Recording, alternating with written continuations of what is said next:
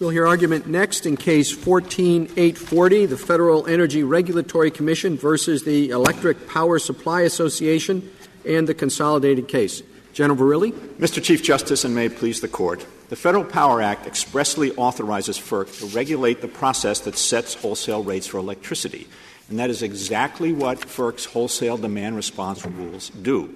Demand response is a resource that is bid into the wholesale auction, and the wholesale market operators that run those auctions rely on the bids to balance wholesale supply and demand, to set wholesale rates, and they particularly rely on those bids in periods of peak demand to avoid price spikes and to avoid blackouts and brownouts. If there were a student in Economics 1, it seems to me that he would conclude, and his professor would conclude, that wholesale affects retail, retail affects wholesale. They're interlinked, which means you win the case, except that the statute makes the distinction.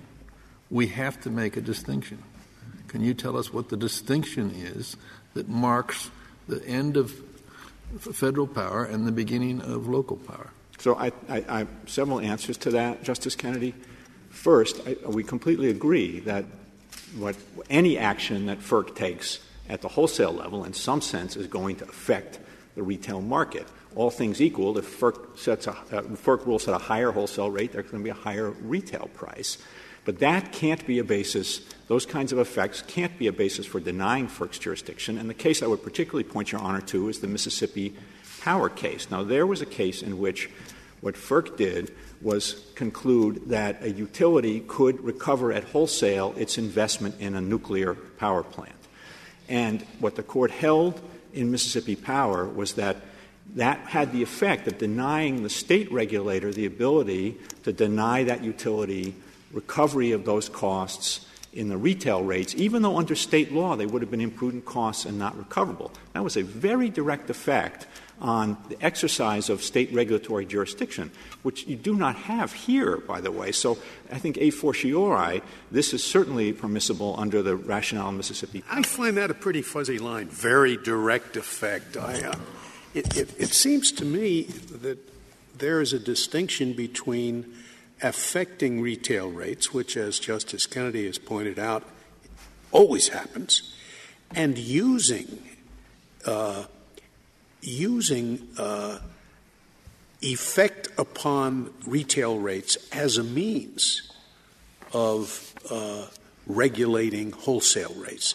And the argument here is that that is what has occurred, that effectively FERC has raised the retail price during peak hours because somebody who wants to purchase at retail during peak hours not only pays,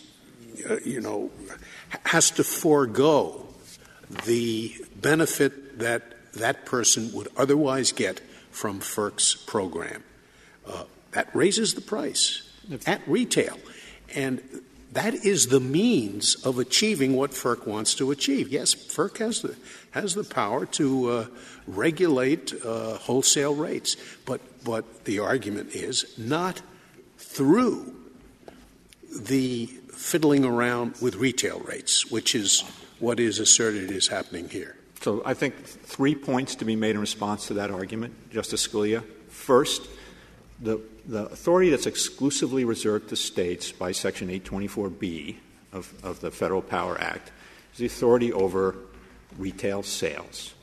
Every retail sale that occurs in the regime, under FERC's wholesale demand response regime, is a retail sale that will occur at the rate that the state regulator has set and under the terms and conditions that the state regulator has set. Every single sale that occurs, that is true about. Second, what they have said is that this changes the effective rate. But what I would say in response to that, Your Honor, is that if I go out and buy a Ferrari for $100,000, everybody thinks that the price of the Ferrari is $100,000.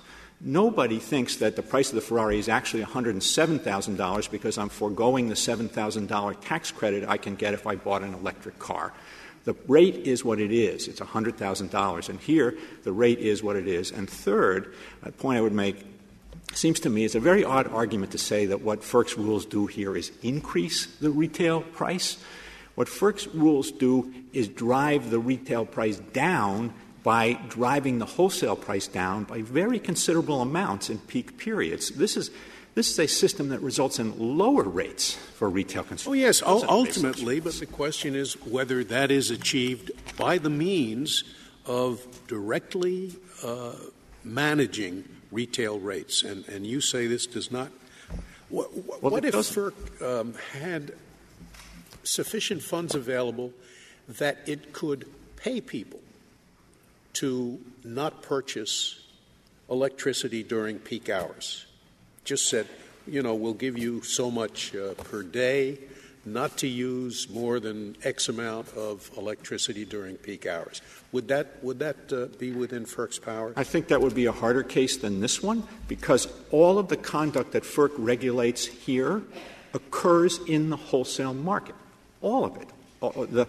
This is about what bids can be accepted into the wholesale market. It's the difference between turning over money to these retail purchasers and simply depriving retail purchasers of a benefit that they could otherwise obtain in the wholesale market. I think this is a more straightforward case because all of the conduct that FERC regulates occurs in the wholesale market. All of the actors are regulated in their role in the wholesale market, and FERC's purpose in this situation is to achieve lower wholesale rates and to allow wholesale operators to prevent blackouts and brownouts. But it's still based on direct price regulation of the retail rate. It may be the same point as your Ferrari hypothetical, but if FERC is basically standing outside McDonald's and saying, we'll give you $5 not to go in, and the price of the hamburger is $3, somebody goes up there, the price of the hamburger is actually, I think most economists would say, $8.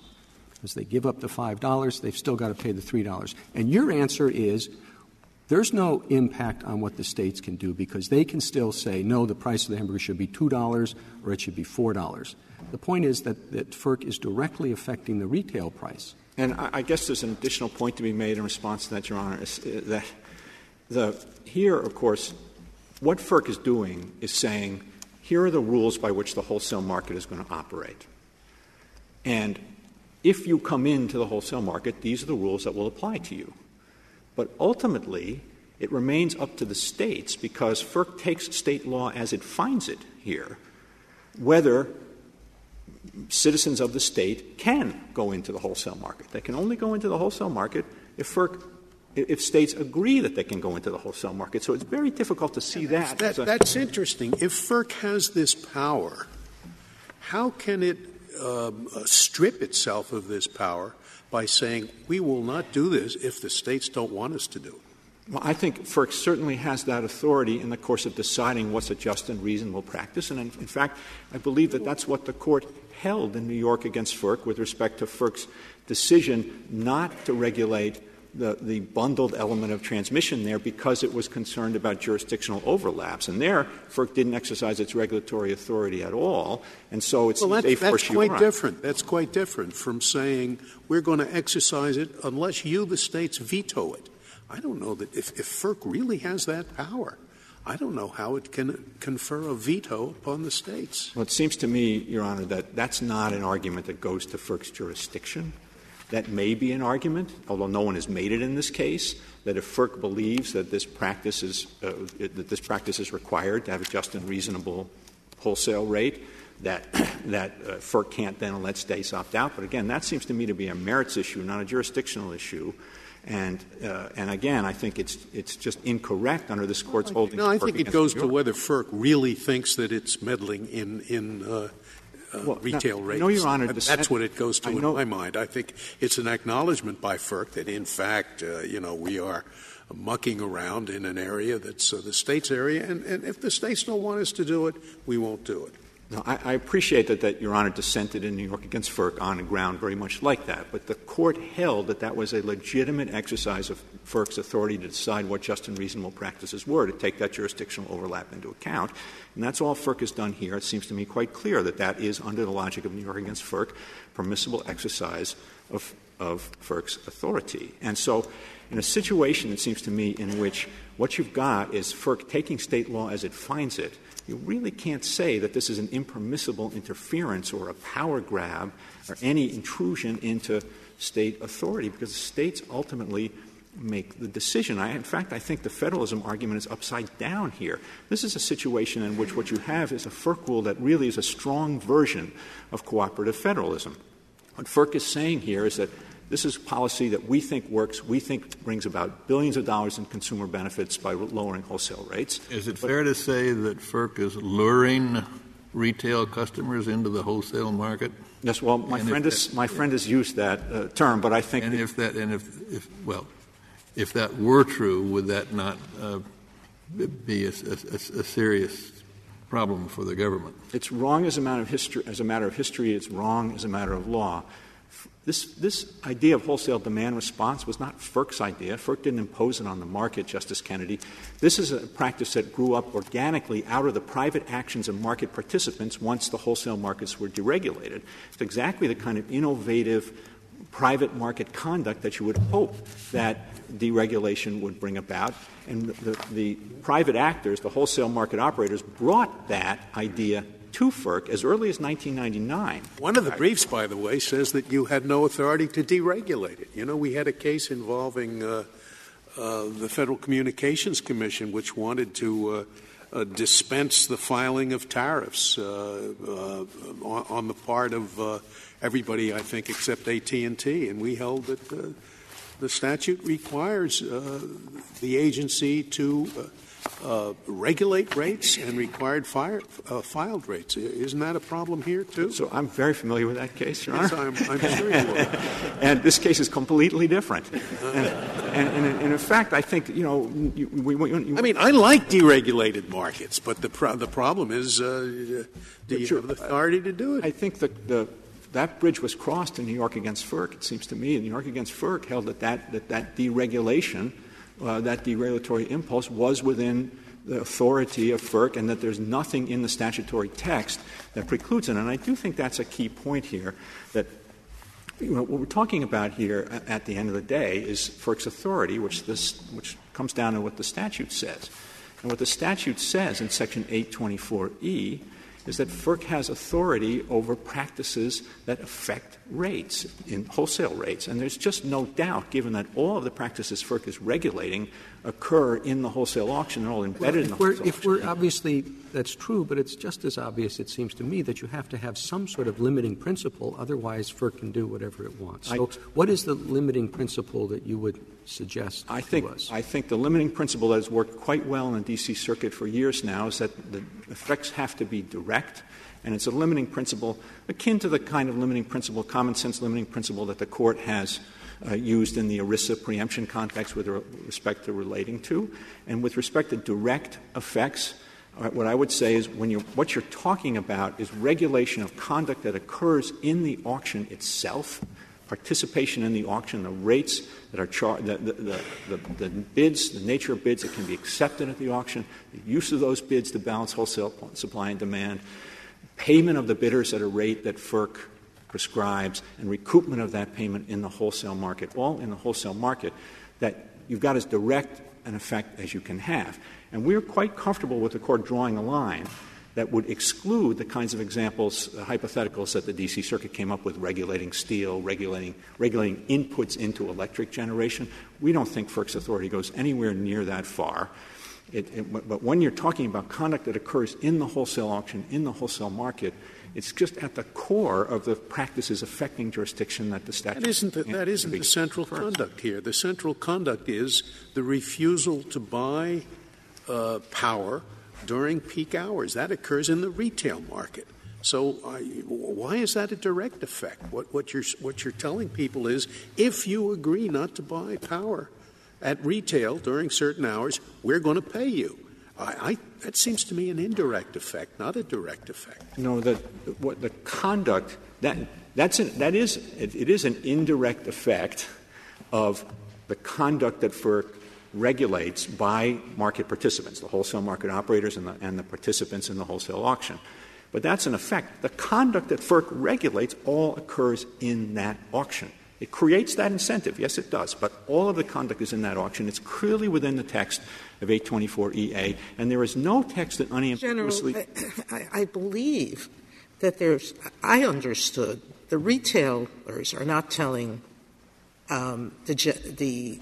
selling generators, I'm not going to use it. It is the people buying from the wholesalers, which are a different entity from the retailers, who are doing it. That's correct, Justice Sotomayor. And I'd like to make one point and then reserve the balance of my time if I could. And the one point is this. There is no statutory text that unambiguously denies FERC this authority that it's exercising here over this wholesale conduct. And given that, Chevron requires that the Court uphold FERC's authority here. Thank you. Thank you, General.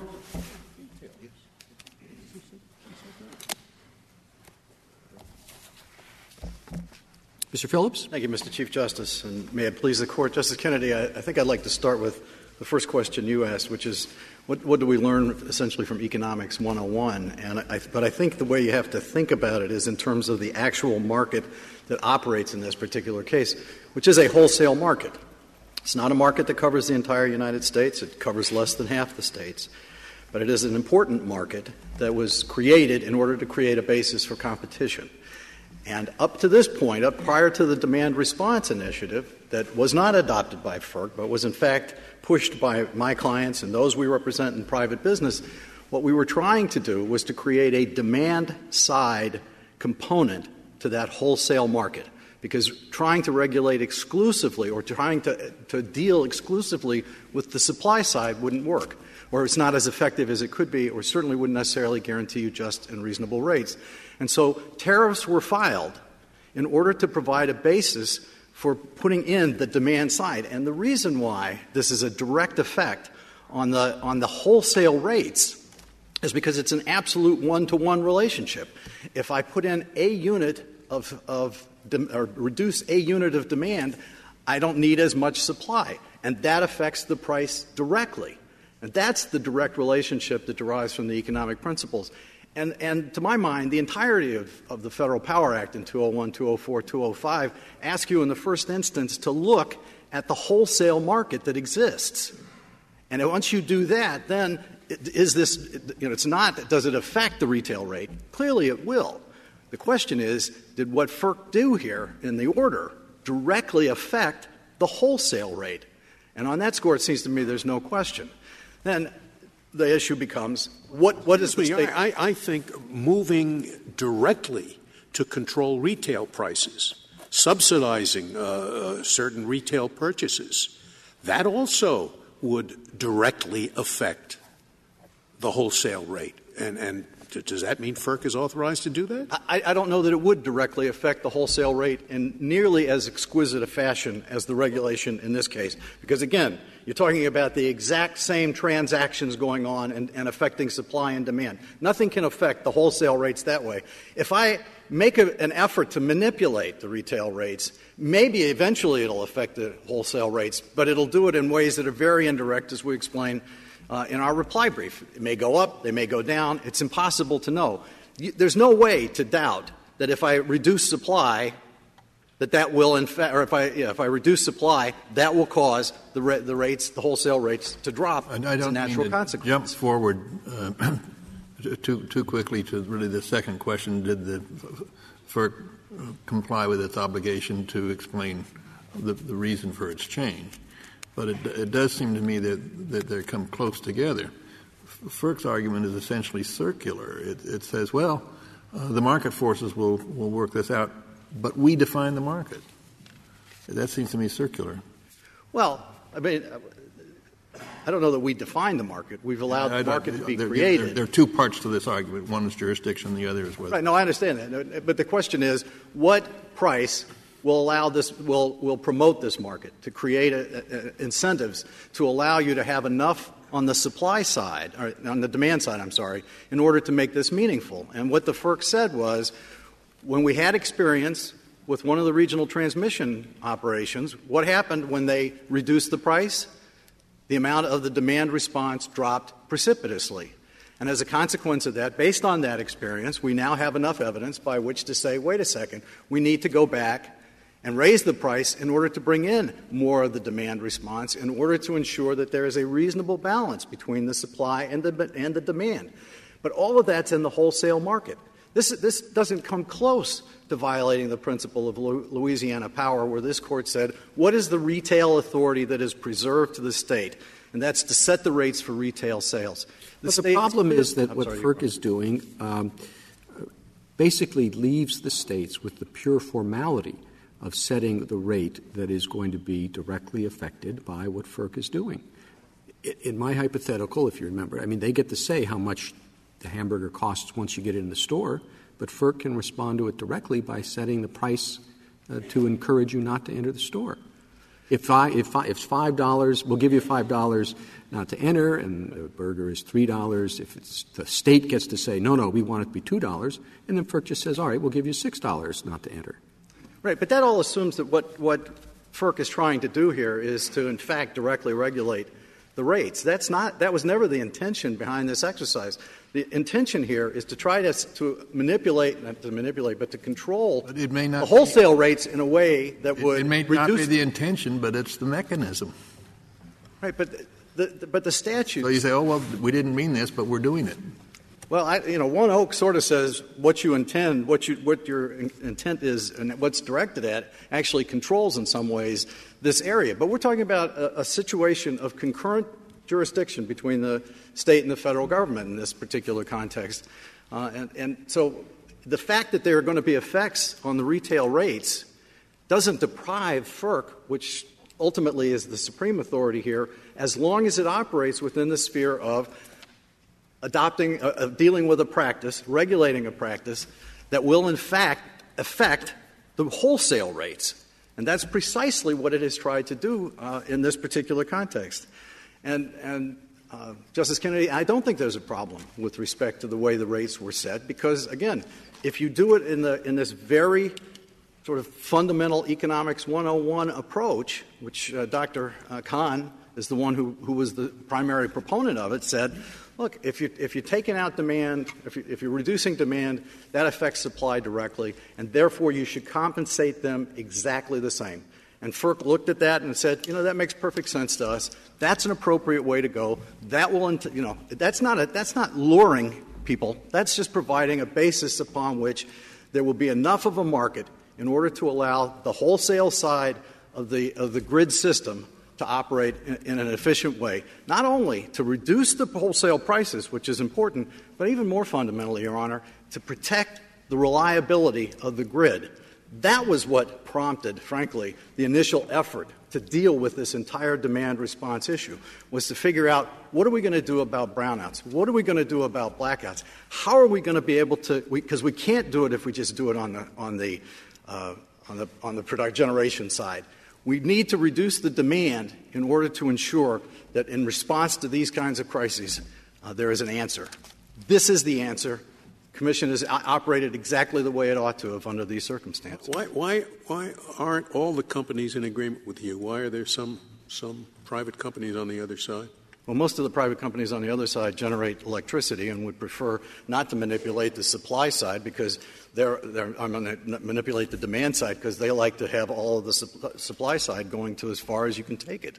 But they're not all generators, I don't think.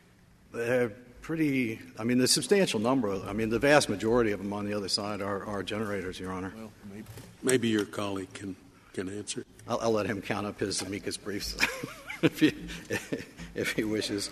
And the last thing I guess I would say is I agree with General Verrilli's point that if all else fails, this is clearly a question. These are both questions that are in which the Commission deserves deference. It deserves deference on the question of the scope of its jurisdiction, and it assuredly deserves deference, Justice Kennedy, in deciding as between locational marginal price and locational marginal price minus G or minus G plus A, or however you would go about that. If there's any issue upon which this Court ought to say the Commission gets more than a thumb on the scale, it would be that issue. If there are no further questions, Your Honor. Thank you. Thank you, Mr. Phillips. Mr. Clement? Mr. Chief Justice, and may it please the Court, I don't usually start in this Court by telling you who I represent, but I think I better do it here, which is I represent not just EPSA, which is a group of power generators, but a number of other organizations. So the vast majority of the people that I represent are load-serving entities who are not exclusively on the supply side. They're actually the regulated public utilities that actually could provide demand response in a wholesale, meaningful level by working, as they have since long before FERC got in this business, to work with retail customers and their state regulators to provide for reduced retail demand at peak times. So that's who I represent.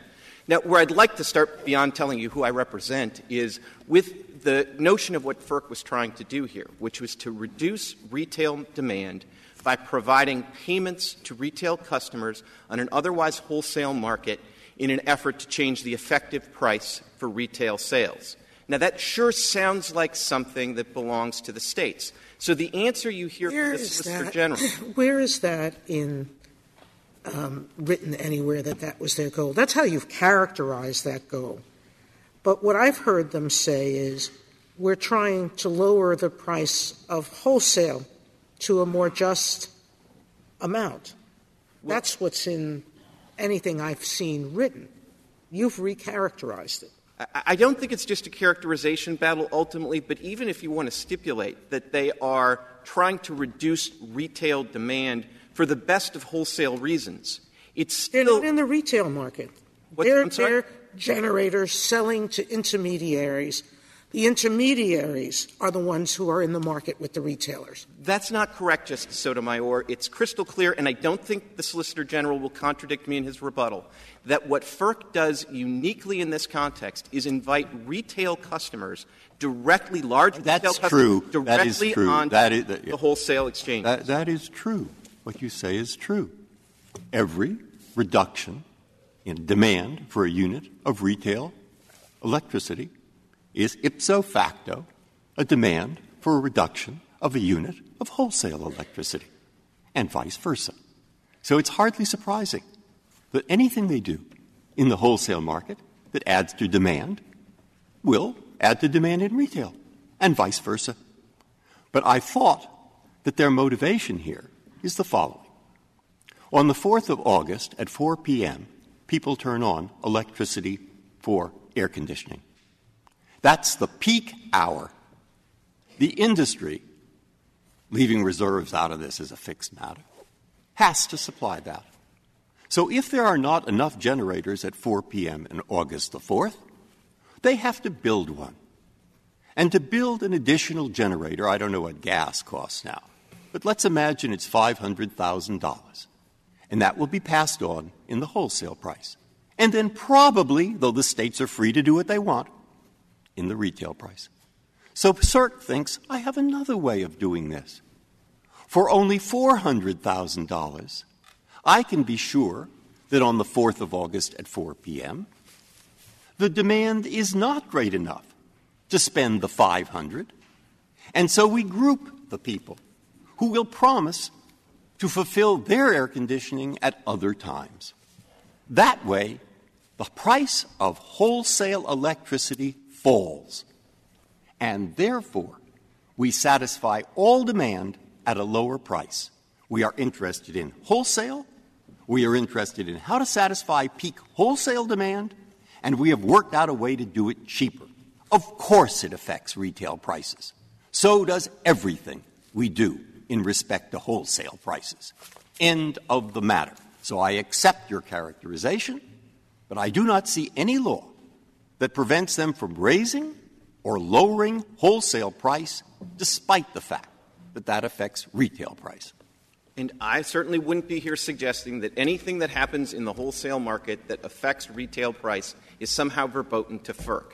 But I am here to say that when you regulate wholesale prices, essentially as Justice Scalia suggested, through the retail market, that crosses a very important boundary on the Federal Power Act. And with all due respect to your question, your approach to this would make perfect sense if FERC were the only regulator on this scheme. It didn't try what it said was we have a group of people who will put customers together. And those customers will, in fact, cut demand at 4 p.m. on August 4th. As I say, that affects retail price. So does everything. And what is the difference here? And that's what you want to get at, so I'm letting you do it. The difference here and what I just said. The difference here is that the customers they're targeting are retail customers. And the very fact, and this is where I really wanted to go, which is I think the Solicitor General goes a long way to conceding that this really is going at retail, the retail market, and the retail level of demand matters, and he will concede that they're changing the effective price of retail electricity. The saving grace for them is, but we're limiting ourselves to the wholesale market, and we're the wholesale regulator, so why shouldn't we do it? Here's the problem. These retail customers don't belong on the wholesale market. Whether you think they were lured in or you think they walked in the door, it doesn't matter. They are on a market where they don't belong. The fact that they are regulating in this context alone, retail customers directly, is a profound signal that they've overstepped their jurisdictional bounds. And I think the way you can understand why the fact that they're on the wholesale market is not a complete answer is to consider the following scenario, which doesn't seem all that far-fetched, which is to say a large retail consumer of electricity, let's call it Walmart, decides, you know what, I like the prices on the wholesale market better, and I buy more electricity than a lot of load-serving entities in small jurisdictions. So I'm going to walk onto the wholesale market run by an ITO or an ITO, and I am going to buy electricity for my own consumption at a better price. If they did that, I don't think there is any question that that would be a retail sale that could only be regulated by the states. And if that actually happened, then the RTOs and the ISOs would have to make a choice. They would either open themselves up to regulation simultaneously by FERC and the states for that retail transaction, or they would do what I think they probably would do, which is one regulator's plenty. We're just going to say that Walmart can't come onto our market and buy retail gas directly from a generator. And that's the world we live in. Walmart can't walk on that market and buy for retail. What's the horror here of concurrent jurisdiction? You seem to posit that this is horrible, but if in fact it's lowering prices, Walmart sees it as a lowering of prices. Hard to think of why states would say no, but some of them have. But I'm not sure what the problem is with concurrent jurisdiction. Well, Your Honor, I'm not sure ultimately that my burden is to show that this is horrible as opposed to ultra-virus, but let me try to explain to you why concurrent jurisdiction is an anomaly in the context of the Federal Power Act. I mean, this Court on numerous occasions has said that although it's sometimes hard to divide the lines, once you do, generally the federal government operates in its exclusive sphere of the wholesale market, and the states regulate exclusively in the retail. But each of them affect each other. But here's the problem. Yeah, normally they stay away from each other and each other's customaries. Another thing that is a complete anomaly that FERC has created here, that as far as I'm aware exists nowhere else in the energy world, is you actually have the federal government and the federal regulators and the state regulators bidding against each other for the same customers to reduce their same retail demand. And the other side has made a very big deal that none of the states raised a jurisdictional objection before FERC itself, but there were a number of states, Ohio, Illinois, and all the states that are participants in the MISO, one of the ISOs. And what they told FERC is, by all means, do not set the compensation level at LMP, because that's too high. And by setting it so high, what you are going to do is you are going to crowd out our own efforts at dealing with demand response. Because we love demand response, we want demand response, but we don't want to pay twice as much as the market really should pay for demand response. And if you're out there offering our same retail customers the ability to get demand response paid at huge LMP levels, then we're going to be crowded out. Now, the only response that FERC can offer to that is, well, then just opt out. Come on. First of all, that's the third anomaly here, because there's no other area of regulatory authority where FERC allows states to opt out. And if you think about what they're opting out and compare it to their legal theory, it doesn't work. I mean, since when is FERC all of a sudden enthusiastic about state experimentations with practices that directly affect wholesale rates? In every other context where they actually have jurisdiction, wholesale rates, transmission, not only would they not allow state opt-outs, but they would say that's going to lead to discrimination in a way that would be unjust and unreasonable. So the opt-out option here, though, doesn't work for another reason, which is it's worse for the states that most want to provide for demand response. Because what they're being told is, all right, you have a subset of your customers who are actually interested in demand response. And if you want to opt out, what you have to tell your customers who are interested in demand response is we're actually going to pass a regulation that restricts you, and you can't go into the federal market and get a better rate. Okay, we're going to pay you a lousier rate. If you're right, then I guess the FERC could not direct the grid approvals in a way that would, in fact, prevent certain retail customers from buying electricity at certain times. I guess that FERC could not, in fact, allow large consumers of electricity to buy at wholesale, because that would take the retail customers away from the jurisdiction of the state. I guess that FERC could not, in fact, insist upon marginal capacity being generated from natural gas instead of from other things, because that will affect the price of natural gas, will affect the wholesale rate, thereby raising the retail rate, thereby stealing customers away from, let's say, Ohio, where it goes up, and forcing them to go to Texas. I mean, I have not been surprised that I have found no case in which FERC ever tried to do anything roughly comparable, or even by the roughest analogy, that would say that they cannot do this for the reason you suggest. Well, Your Honor, there's a lot in that question, but let me just respond. All there were meant to be was some 3 examples, and I don't know how good they are, but they come to mind. Well, with all due respect, a couple of them aren't that great because you seem to suggest that if you can't do this, well, then FERC can't essentially tell generation resources that we don't want any more coal generation, we only want natural gas. And, of course, they can't do that because the Federal Power Act reserved the plenary authority over generation to the states. You also suggested if they can't do that, then they can't allow Walmart to helpfully walk into the wholesale market and buy at retail. I was grasping your point, which I hadn't grasped previously. And your point seems to be that the problem here is the way they are reducing the demand and therefore the cost of wholesale electricity is by taking groups of people and preventing them from buying electricity at all at certain times, which, of course, affects their buying retail. Isn't that basically your point? And if it is, I was trying to think with that argument. That's why I said it. You can skip the whole thing if you want. Well, here's a way of trying to harmonize that, which is I think that the line that the Federal Power Act draws is between retail sales and wholesale sales, and I believe that this is impermissibly on the retail side of the line.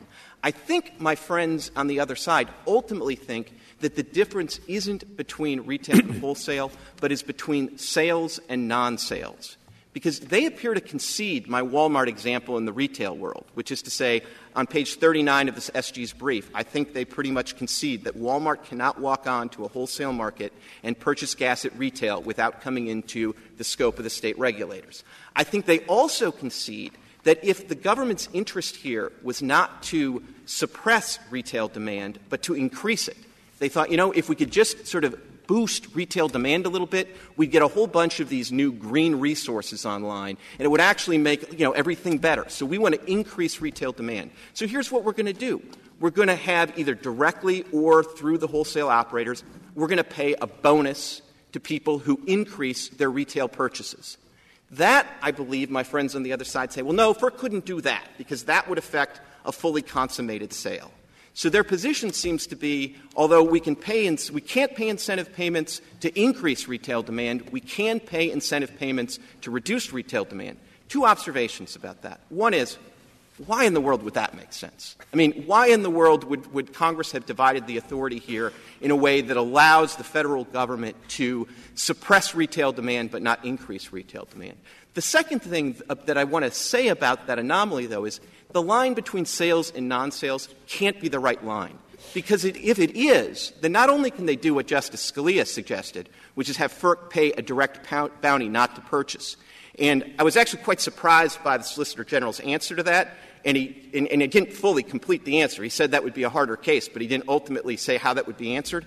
I think he has to say that if FERC sort of cut out the wholesale operators and just said we got a new appropriation and every retail customer that reduces their retail consumption gets a $200 check from FERC, that has to be consistent with their position that FERC can do it because it doesn't interfere with a fully consummated sale. But worse still, if they're right, then what FERC can do tomorrow is solve this problem much more directly. They can say, retail customers, you cannot buy at peak times. You simply can't. We're not going to allow it because that's going to reduce the wholesale demand. It's going to avoid brownouts. It's going to take all the pressure off our grid.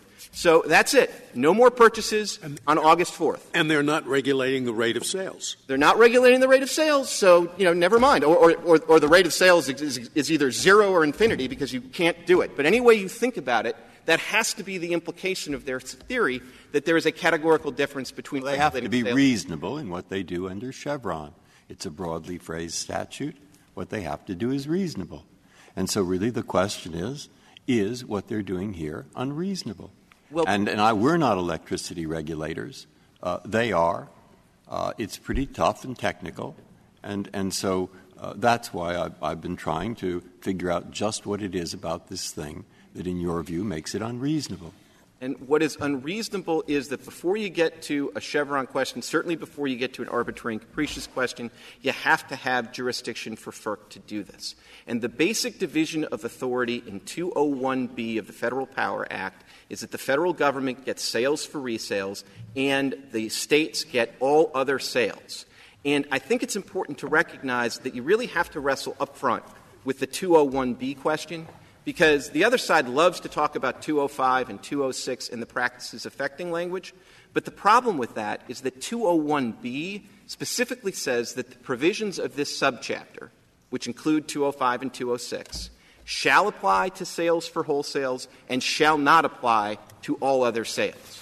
So you don't get to 205 and 206 if what is being regulated front and center is a retail sale of electricity. Mr. Clement. At some point, I want you to assume that there is jurisdiction, but to discuss your point that Rule 745 particularly was arbitrary and capricious, I assume because adequate reasons or no reasons were given, or maybe there's some other points, but at some point before your time runs out.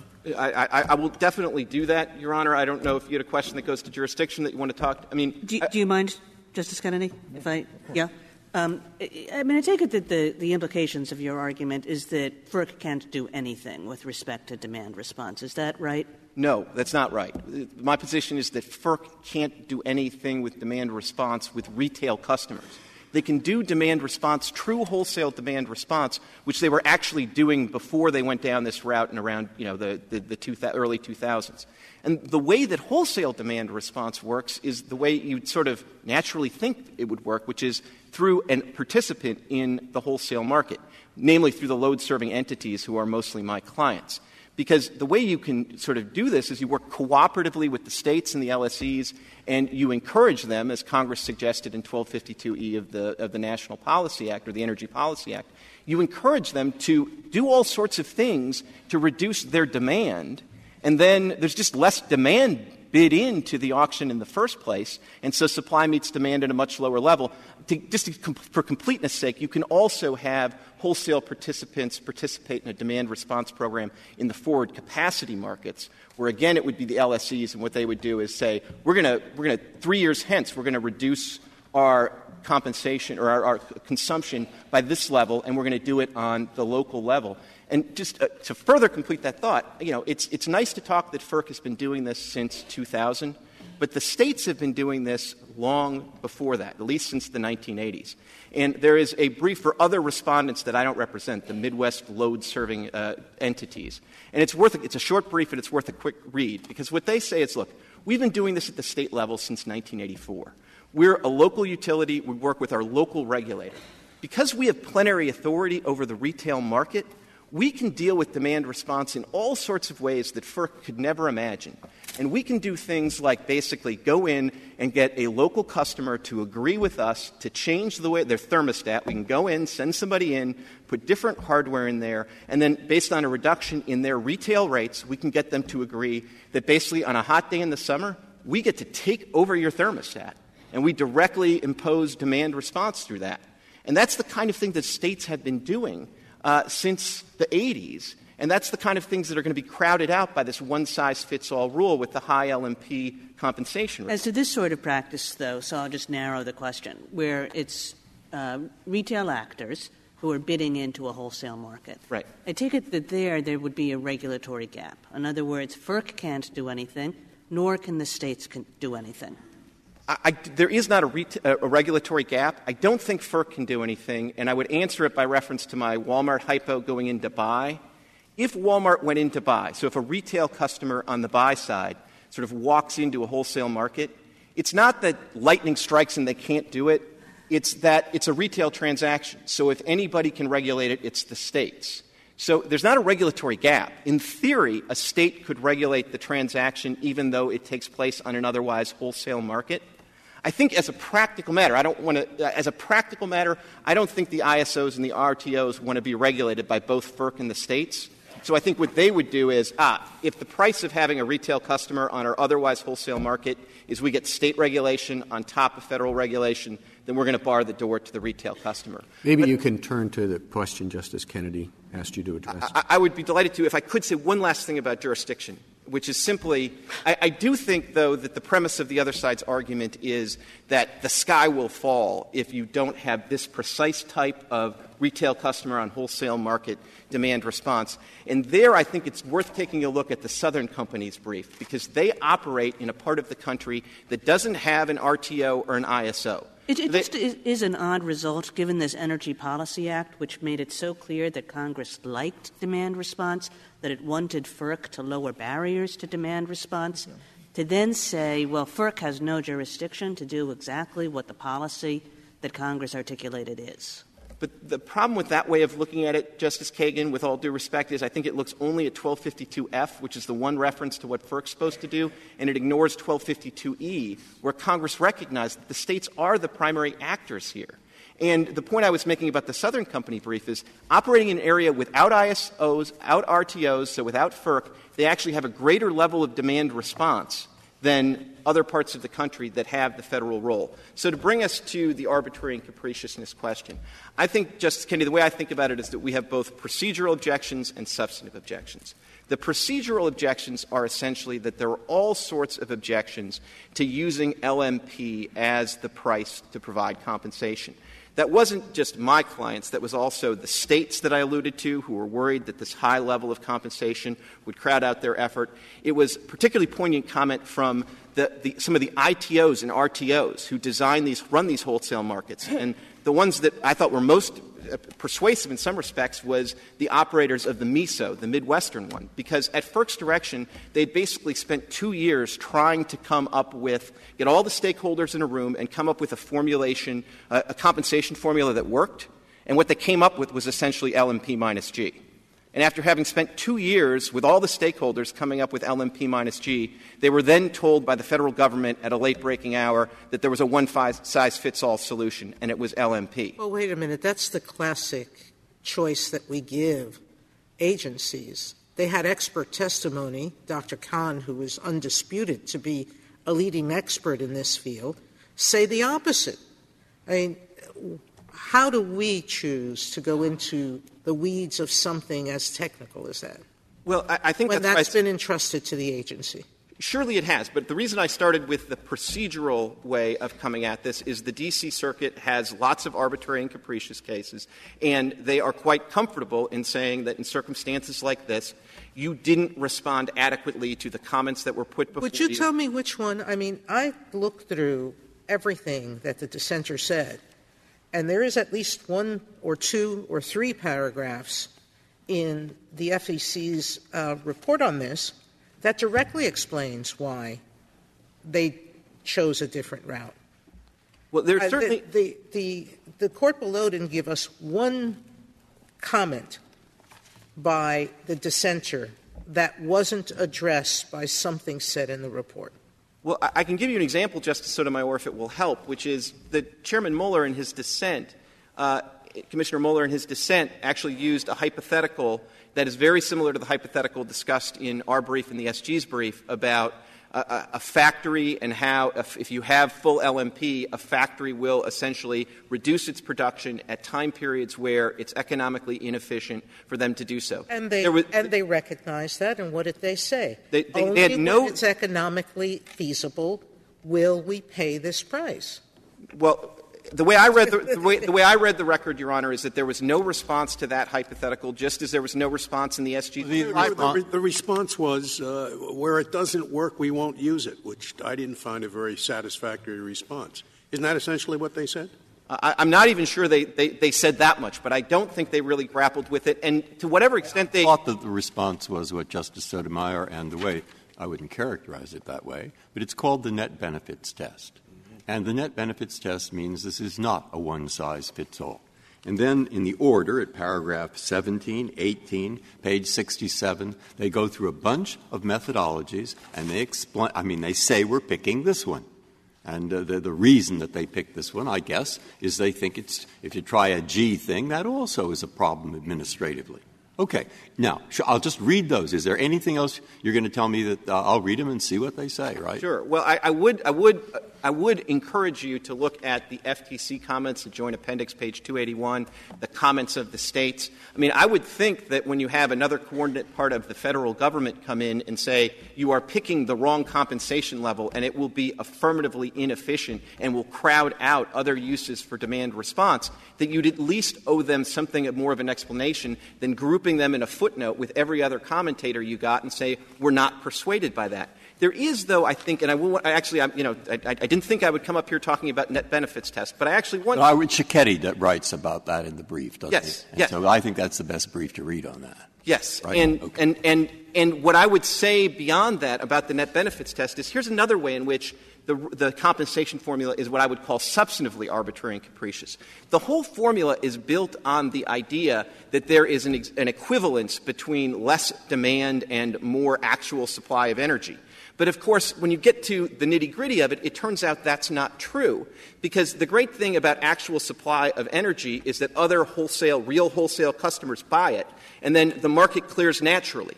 But when you start getting a third party in there, a retail customer who really doesn't belong there, and starts saying, we're going to pay you money, but that money doesn't actually result in load that a load-serving entity pays for, that creates a deficit in the wholesale account. Is one way to think about that is that the FERC's argument is circular. It says, well, the market will take care of this, but we define the market. Yes, and yet the market really can't take care of it because the market's designed to simply get a bunch of wholesale sellers and a bunch of wholesale buyers together, and the price of the sales and the price of the purchases equal each other out and everybody goes home happy. But when you invite retail customers on and say, guess what? We're going to pay you not to buy, that creates a market imbalance. The FERC euphemistically refers to this as the billing unit effect. And then they have to solve that by making adjustments to the market clearing price, and then to make sure they don't go too far down, they apply the net benefits test, which is not only mind-bogglingly complex, but FERC itself recognizes that it's imperfect. The last thing I want to say, though, about sort of the substantive unreasonableness about this is there is a more fundamental problem here, and I think the economist brief on our side gets at this very well, which is at the end of the day, if FERC gets to do this on the wholesale markets, what is being purchased is not energy, actual energy that's been bought and then sold. What is being sold is an option to buy electricity at a subsidized retail rate. And in any other market, think of a stock where I have an option to buy it at 20 and the market price is 40. Lots and lots of people are going to offer me 20, 19 for that option because I have a valuable right to buy something at a below market price. But nobody is going to offer me 40 for the option to buy at 20 just because the market price is at 40. But that is exactly what FERC has done by setting the compensation rate at LMP. And they made mincemeat out of poor Dr. Kahn because what Dr. Kahn really says is that the market signal that the customer ought to get is LMP. But the market signal they get is LMP if it accounts for avoided costs. If you take the avoided costs out of the question, then you get LMP plus the retail costs. And, of course, another irony here is the distortion is greatest in those markets where the states have done exactly what FERC would like, which is adopt real-time pricing. Because then the retail price is LMP. And so what is the compensation rate for demand response providers, it's twice LMP. I thought you don't have. I mean, I thought that frankly the net benefits test was meant to deal with this problem. I will read Kahn's testimony. I promise. I will read Cicchetti, and I will read Hogan too. Okay. Please read Dr. Hogan as well, because I really do think he has the better of this argument. Now, you would say generally, well, a couple of expert economists just let FERC decide. But I do think in this case they have strayed beyond the bounds of arbitrary and capriciousness. But I take it you're asking us not to make the judgment as to which was right and which was wrong, but that FERC did not address it by giving specific enough reasons. Yes, that is the principal reason. But I don't want to suggest that it's just purely procedural, because I don't think these are things they can fix. And, of course, we hope that you don't even get to that question because we find they don't have jurisdiction. Thank you. Thank you, counsel. 5 minutes, General. Thank you, Mr. Chief Justice. Starting on the jurisdictional issue with text, my friend pointed to Section 824B, which you can find at 1A of the appendix to our brief.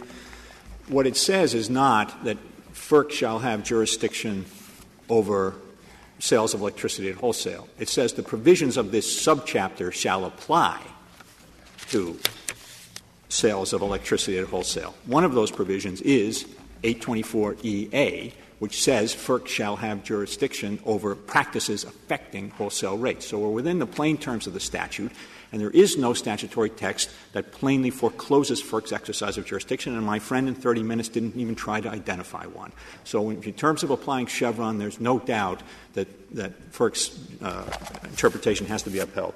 With respect to the Walmart example that my friend identifies, I think it shows why his argument about hermetically sealed-off retail and wholesale spheres really has nothing to do with the real world. In the real world today, large customers can buy directly. They can do it through contract, and they can also go into the wholesale market auctions and buy if their states permit it, and that does happen in the real world. And this is really no different, because demand response entities that want to come in and participate can only do so if their state law allows them to do so. So it's no different than what's been going on in the real world for quite a long time. Third, with respect to the load-serving entities, the utilities, my friend says, well, don't worry about it. They'll do all the demand response. It'll work great. FERC addressed that. It addressed it directly. It found that load-serving entities don't have sufficient incentives to engage in demand response, and it's obvious why they don't, because they cannibalize their own profits. The higher costs they have, the higher their rate of return profits are going to be generated. They will do it under commands from state regulatory agencies to do it, but they'll do it grudgingly. And what FERC said is you want people to come in who have a real profit motive to do it, and that'll incent the LSCs to get in there and try to get a piece of the action rather than letting it go to somebody else. But FERC addressed that issue specifically. Now, the idea that demand response can't work, the state-level demand response, retail demand response can't work where wholesale demand response is operating, again, the real world just contradicts that. We have 24 states in which this is going on. And if this were a problem, you'd expect to see in this administrative proceeding some evidence that it was a problem, and there is zero evidence. You look at all these briefs, there isn't a citation to anything in the administrative record that suggests that the federal and state programs can't work in harmony, and FERC made a finding that they can work in harmony. Now, with respect to just one point in arbitrary and capricious, then I'd like to sum up. I think if you're going to look at one thing in terms of the concern you've raised, Justice Kennedy, I would look at page 223 of the appendix to the petition, of our petition. And what you will see right there is FERC directly identifying the problem that my friend spent the last few minutes of his argument on, and then going on to explain in great detail for several pages why that critique is wrong, and citing in particular the paragraph of Dr. Kahn's declaration where Dr. Kahn is responding to the specific critiques that my friend made. So it certainly meets the threshold test of an adequate explanation for a decision. Now, if I could sum up, I think this is what this case comes down to. On one side of the scale, you've got a practice that has saved billions of dollars in wholesale costs and will save billions of dollars as an effective tool against blackouts and brownouts, and that nobody has shown in the real world does any harm. You have a statutory provision that gives FERC specific authority to regulate this practice. You have no statutory provision precluding it. You have Chevron in case there's any doubt. And you have really a strong cooperative federalism program here in which states are masters of their own fate. Whether customers in a state participate or not is up to the state. If the state thinks this is not a good policy, the state can say it doesn't operate in our state. On the other side of the scale, what you've got is an argument that all those benefits have to be extinguished, and no argument in the record that there was any harm from this program. You have no clear statutory text forbidding FERC from engaging in this regulatory practice. And my friend used the phrase one size fits all. Well, I suggest that really what we've got here on the other side is a faux federalism argument. Their argument is the one size fits all. There are lots of states out there that want their consumers, want their citizens to participate in this because they think it's good policy and it's completely harmonious with their regulation. And what my friend's argument does is wipe that out and say, no, it's one size fits all, and that one size that fits all is that nobody can participate, not even the 24 states that want to do it. Thank you. Thank you, General. The case is submitted.